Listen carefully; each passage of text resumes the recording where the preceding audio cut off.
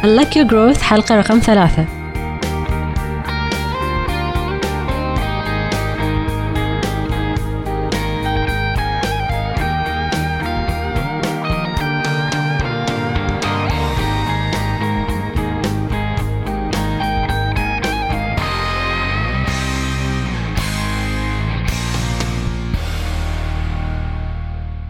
أوكي، في الحلقة هذه نبي نتكلم عن موضوع الهدف مالنا في الحياة، الهدف الأساسي، ليش إحنا موجودين، شنو راح نسوي في حياتنا.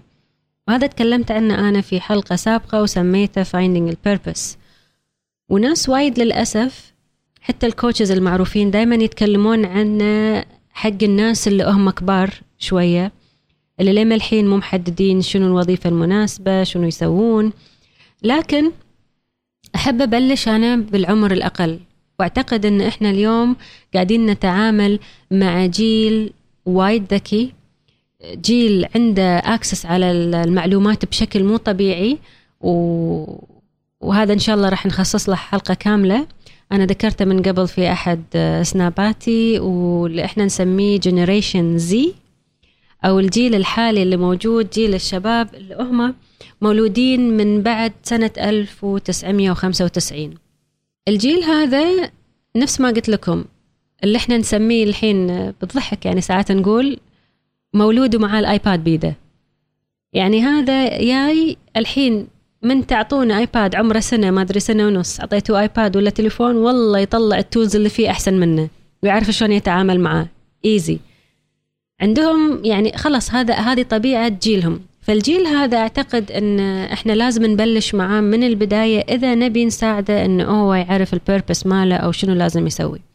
تيلي أسئلة دايما على الدايركت مسج: دكتور أنا ما أدري شنو أدرس، أنا ما أدري شنو أسوي. ومن طلبة الثانوية بعد، مو من طلبة الجامعة ملوتنا. أنا ما أدري شنو أتخصص، وين أروح، شنو أسوي. ولأنهم هذا الجيل اللي في بعض الأحيان يسمونه جيل الرواد the entrepreneurs، فهم على فكرة يفكرون في المادة، يفكرون شنو التخصص اللي لو دشيته يعطيني وظيفة تطلع لي فلوس. يفكرون بهالطريقة. عندهم الرغبة أنهم يحققون نجاح، وفي أمثلة قدامهم وايد حلوة، سواء كان من أصحاب بزنس أو من مدراء شباب وصلوا وقدروا أنهم يحققون نجاح ويكون عندهم ملايين. ففي قدامهم نماذج، وهذا اللي قاعد يخليهم يحسون أن عليهم ضغط أن لازم أشتغل الشغلة اللي توصلني للموضوع هذا. بس هم دائما يهملون جانب معين، جانب الإديوكيشن أو العلم. كل اللي وصلوا هذيلي ترى وصلوا لأنهم سووا شيء واحد، ركزوا الشيء اللي هم يحبونه. أنا دايما أقول أن الإنسان لما يدرس يحاول أنه هو يحدد يا ترى اللي أنا راح أدرسه هذا لا علاقة بشيء الله معطيني إياه، ملكة أو سكيل معين.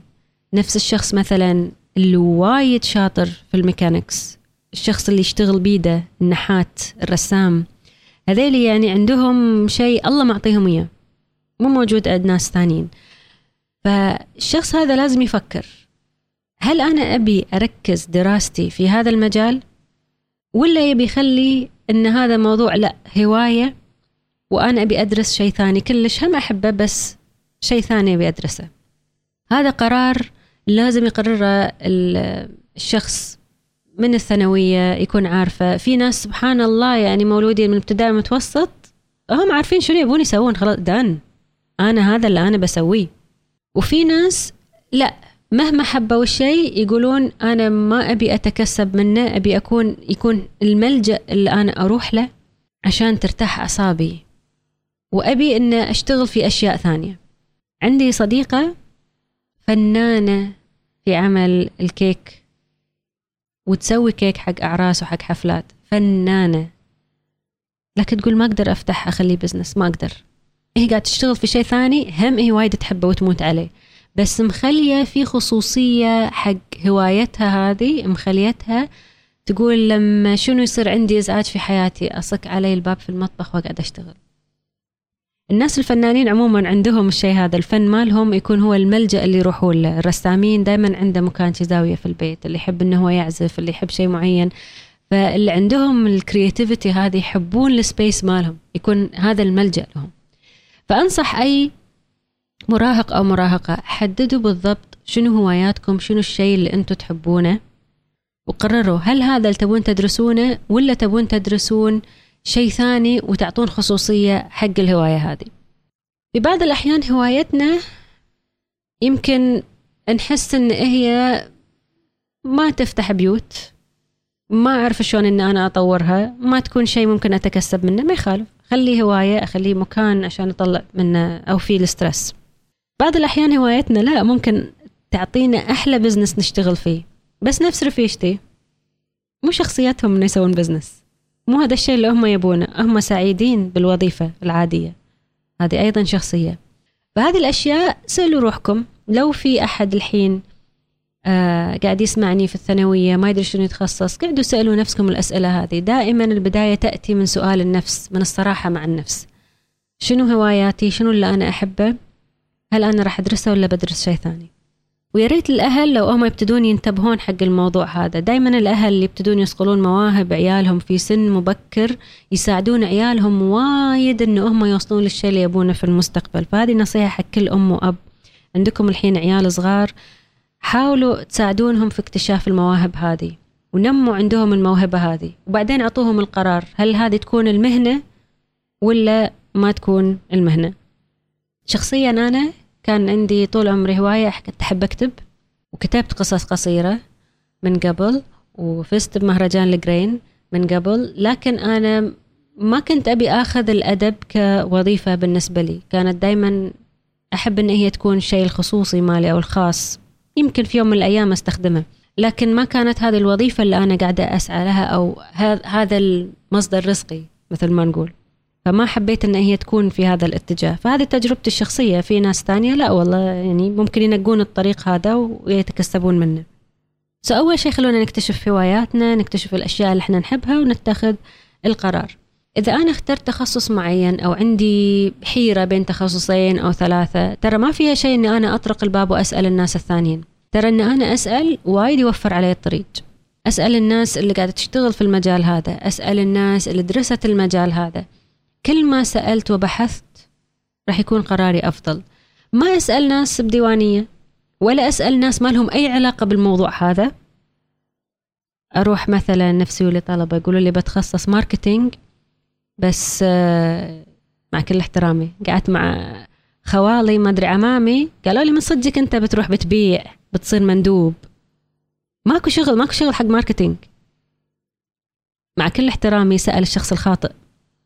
لكن لو يروح يدور مثلا على الشباب اللي قاعد يشتغلون في مجال الماركتينج في الشركات اللي موجودة الحين، راح يلقى أنه أكو منهم وايد، وأكو خريجين وقاعدين يشتغلون ونجحوا وصاروا مدراء وكبروا وفتحوا بزنس و فأسأل الشخص اللي ممكن فعلا رأيه يكون نابع من معرفة، someone who knows، يقدر أنه هو يعطيني الرأي الحقيقي. فهذا راح يساعد وايد في اختيار الدراسة واختيار المجال مالنا في الحياة. في موضوع بعد وايد مهم، احنا هني قاعدين ندرس عشان درجات وبس. نبيكم ترجعون ان انتوا تستمتعون بالشيء اللي قاعدين تدرسونه، الاستمتاع، الجوي. ترى الدنيا تصير وايد احلى واحنا مستمتعين. المشكلة اللي تصير ان الطالب يتخصص تخصص لان ابوه قال له ترى لو تخصصت هالتخصص في لك كادر في المعاش، او يقول له لان هذا انا طول عمري احلم ان انت طبيب. طب هو ما يبي يكون طبيب، بس هو لازم يحقق حلم الاب او الام. فهذا يؤدي الى انه هو يكون في سنوات عمره قاعد يدرس وهو ما عنده استمتاع، ما هو قادر انه يستمتع. ممكن يتخرج وهذا راح يظل يأثر عليه، وسترس متراكم قاعد يأثر عليه حتى بعد التخرج، حتى لما يوصل المهنة هذه. ويا ما الحين قاعدين نشوف مهندسين وأطباء تخرجوا ما مارسوا المهنة نهائيا، راحوا افتحوا مطاعم وراحوا افتحوا بزنسز، لأن هذا الشيء اللي هم يلقون نفسهم فيه. ليش أصرف من عمري سنوات في الاسترس وأنا أدرس ولا يعتبدي وأروح حق الدكتور وأترجف درجة وحالتي حالة ومعدل، وفي الآخر أشتغل شيء ثاني كلش، أرجع حق الشيء اللي أنا أحبه. فخلينا ندور على الشيء اللي إحنا نحبه ونحاول نستمتع وإحنا ندرسه. عشان إني أستمتع في دراسته لازم أدور على الشخص اللي يدرسني إياه صح، الشخص اللي يحب المجال هذا، الشخص اللي اشتغل في المجال هذا، الشخص اللي يقدر إنه يعطيني خبرة حلوة في هذا المجال. أخطاء الشائعة، يلا أنا بتخرج وخلاص نروح ناخذ الA ونفتك، ويروحون يسجلون عند اللي يعطي الA عشان يفكهم. دوروا دايما على الشخص اللي يفهمكم تخصصكم، بعدين راح تحسون بالاستمتاع. طول ما احنا نفكر في الA ما راح نستمتع، في سترس فوق راسنا. لكن طول ما احنا نبي نفهم وحابين الشيء راح نقدر نوصل حق اللي احنا نبيه. فالحب موضوع لازم ان احنا ما نستهين فيه ابدا. الحب يغير حياتنا، يخلينا مستمتعين بدراستنا، يخلي يومنا احلى. نقعد من النوم نبي نروح نسوي شيء هذا، نبي نشتغل في هذا البروجكت، نبي نتعلم عن هذا الموضوع، نبي نقرأ عن هذا الموضوع. تلقون ان الانسان مجرد انه هو قاعد يتعلم شيء يحبه ان الامور اختلفت. بعطيكم سالفة ستيف جوب اللي كل الناس قاعد تقول إيه he's a college dropout وخلى الجامعة وطلع، بس ما حد يكمل القصة مالته.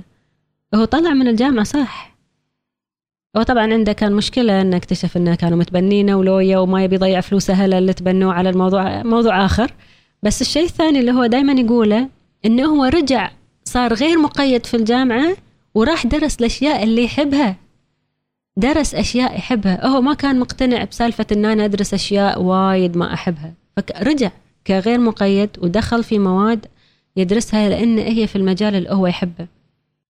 وقال إن بعد سنين فادتني في عملي في أبل. فحب المواد، حب التخصص شيء أساسي، فأنا أنصح فيه دائما. الله يخليكم لا تفكرون it's not about money. اللي بيسوي أو يطلع فلوس راح يطلع فلوس، لأن الإنسان لما يحب شيء ويصر عليه راح يطلع فلوس، راح يقدر إنه هو يخليه شيء ناجح. ما راح يزعل لو سهر الليل، ما راح يزعل لو أنفق من وقته أو فلوسه أو السيفينجز مالوته، الفلوس اللي مجمعها ما راح يزعل لو حطها في شيء يحبه. ما راح يزعل إن في وقت كبير راح يعني ما راح أقول يهدر، لكن ينفق على هذا الموضوع لأنه هو حابه.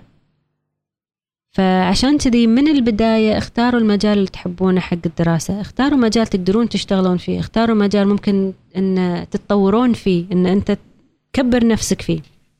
فسالفة التعليم شيء وايد أساسي، والإنسان لازم يستفيد. ان اليوم في معلومات وايد موجودة مع العم جوجل، دخلوا على جوجل سألوا عن كل شيء تبونه، أحسن جامعات في هذا المجال، شنو الوظائف الموجودة، شوفوا شنو الوظائف اللي راح تستمر بعد سنين ولها ريليشن حق الشيء اللي انتم تحبونه. فتقدرون تسوون الشيء هذا. وفي شيء حلو أيضا في جوجل، في عندهم تيست مسوينهم شركات. دشوا سووا تيست، راح يقول لكم شنو أفضل ميجر حقكم، راح يسألكم شوية أسئلة ويقول لكم شنو الميجرز هذه. ممكن إنه هو يساعدكم يكتشف من شخصيتكم من إجاباتكم شنو الميجرز المناسبة لكم. فممكن تروحون حق جوجل وتسألون الأسئلة هذه، ممكن تعرفون عن أسماء الجامعات، ممكن تروحون حق ناس متخصصين في هذا المجال سواء في الجامعة أو المدرسين اللي عندكم في المدرسة أو الناس اللي مروا في نفس التجربة هذه، ممكن أنهم يساعدونكم. رجاء حار حق الأمهات والآباء، لا ترغمون عيالكم على دراسة شيء ما يحبونه.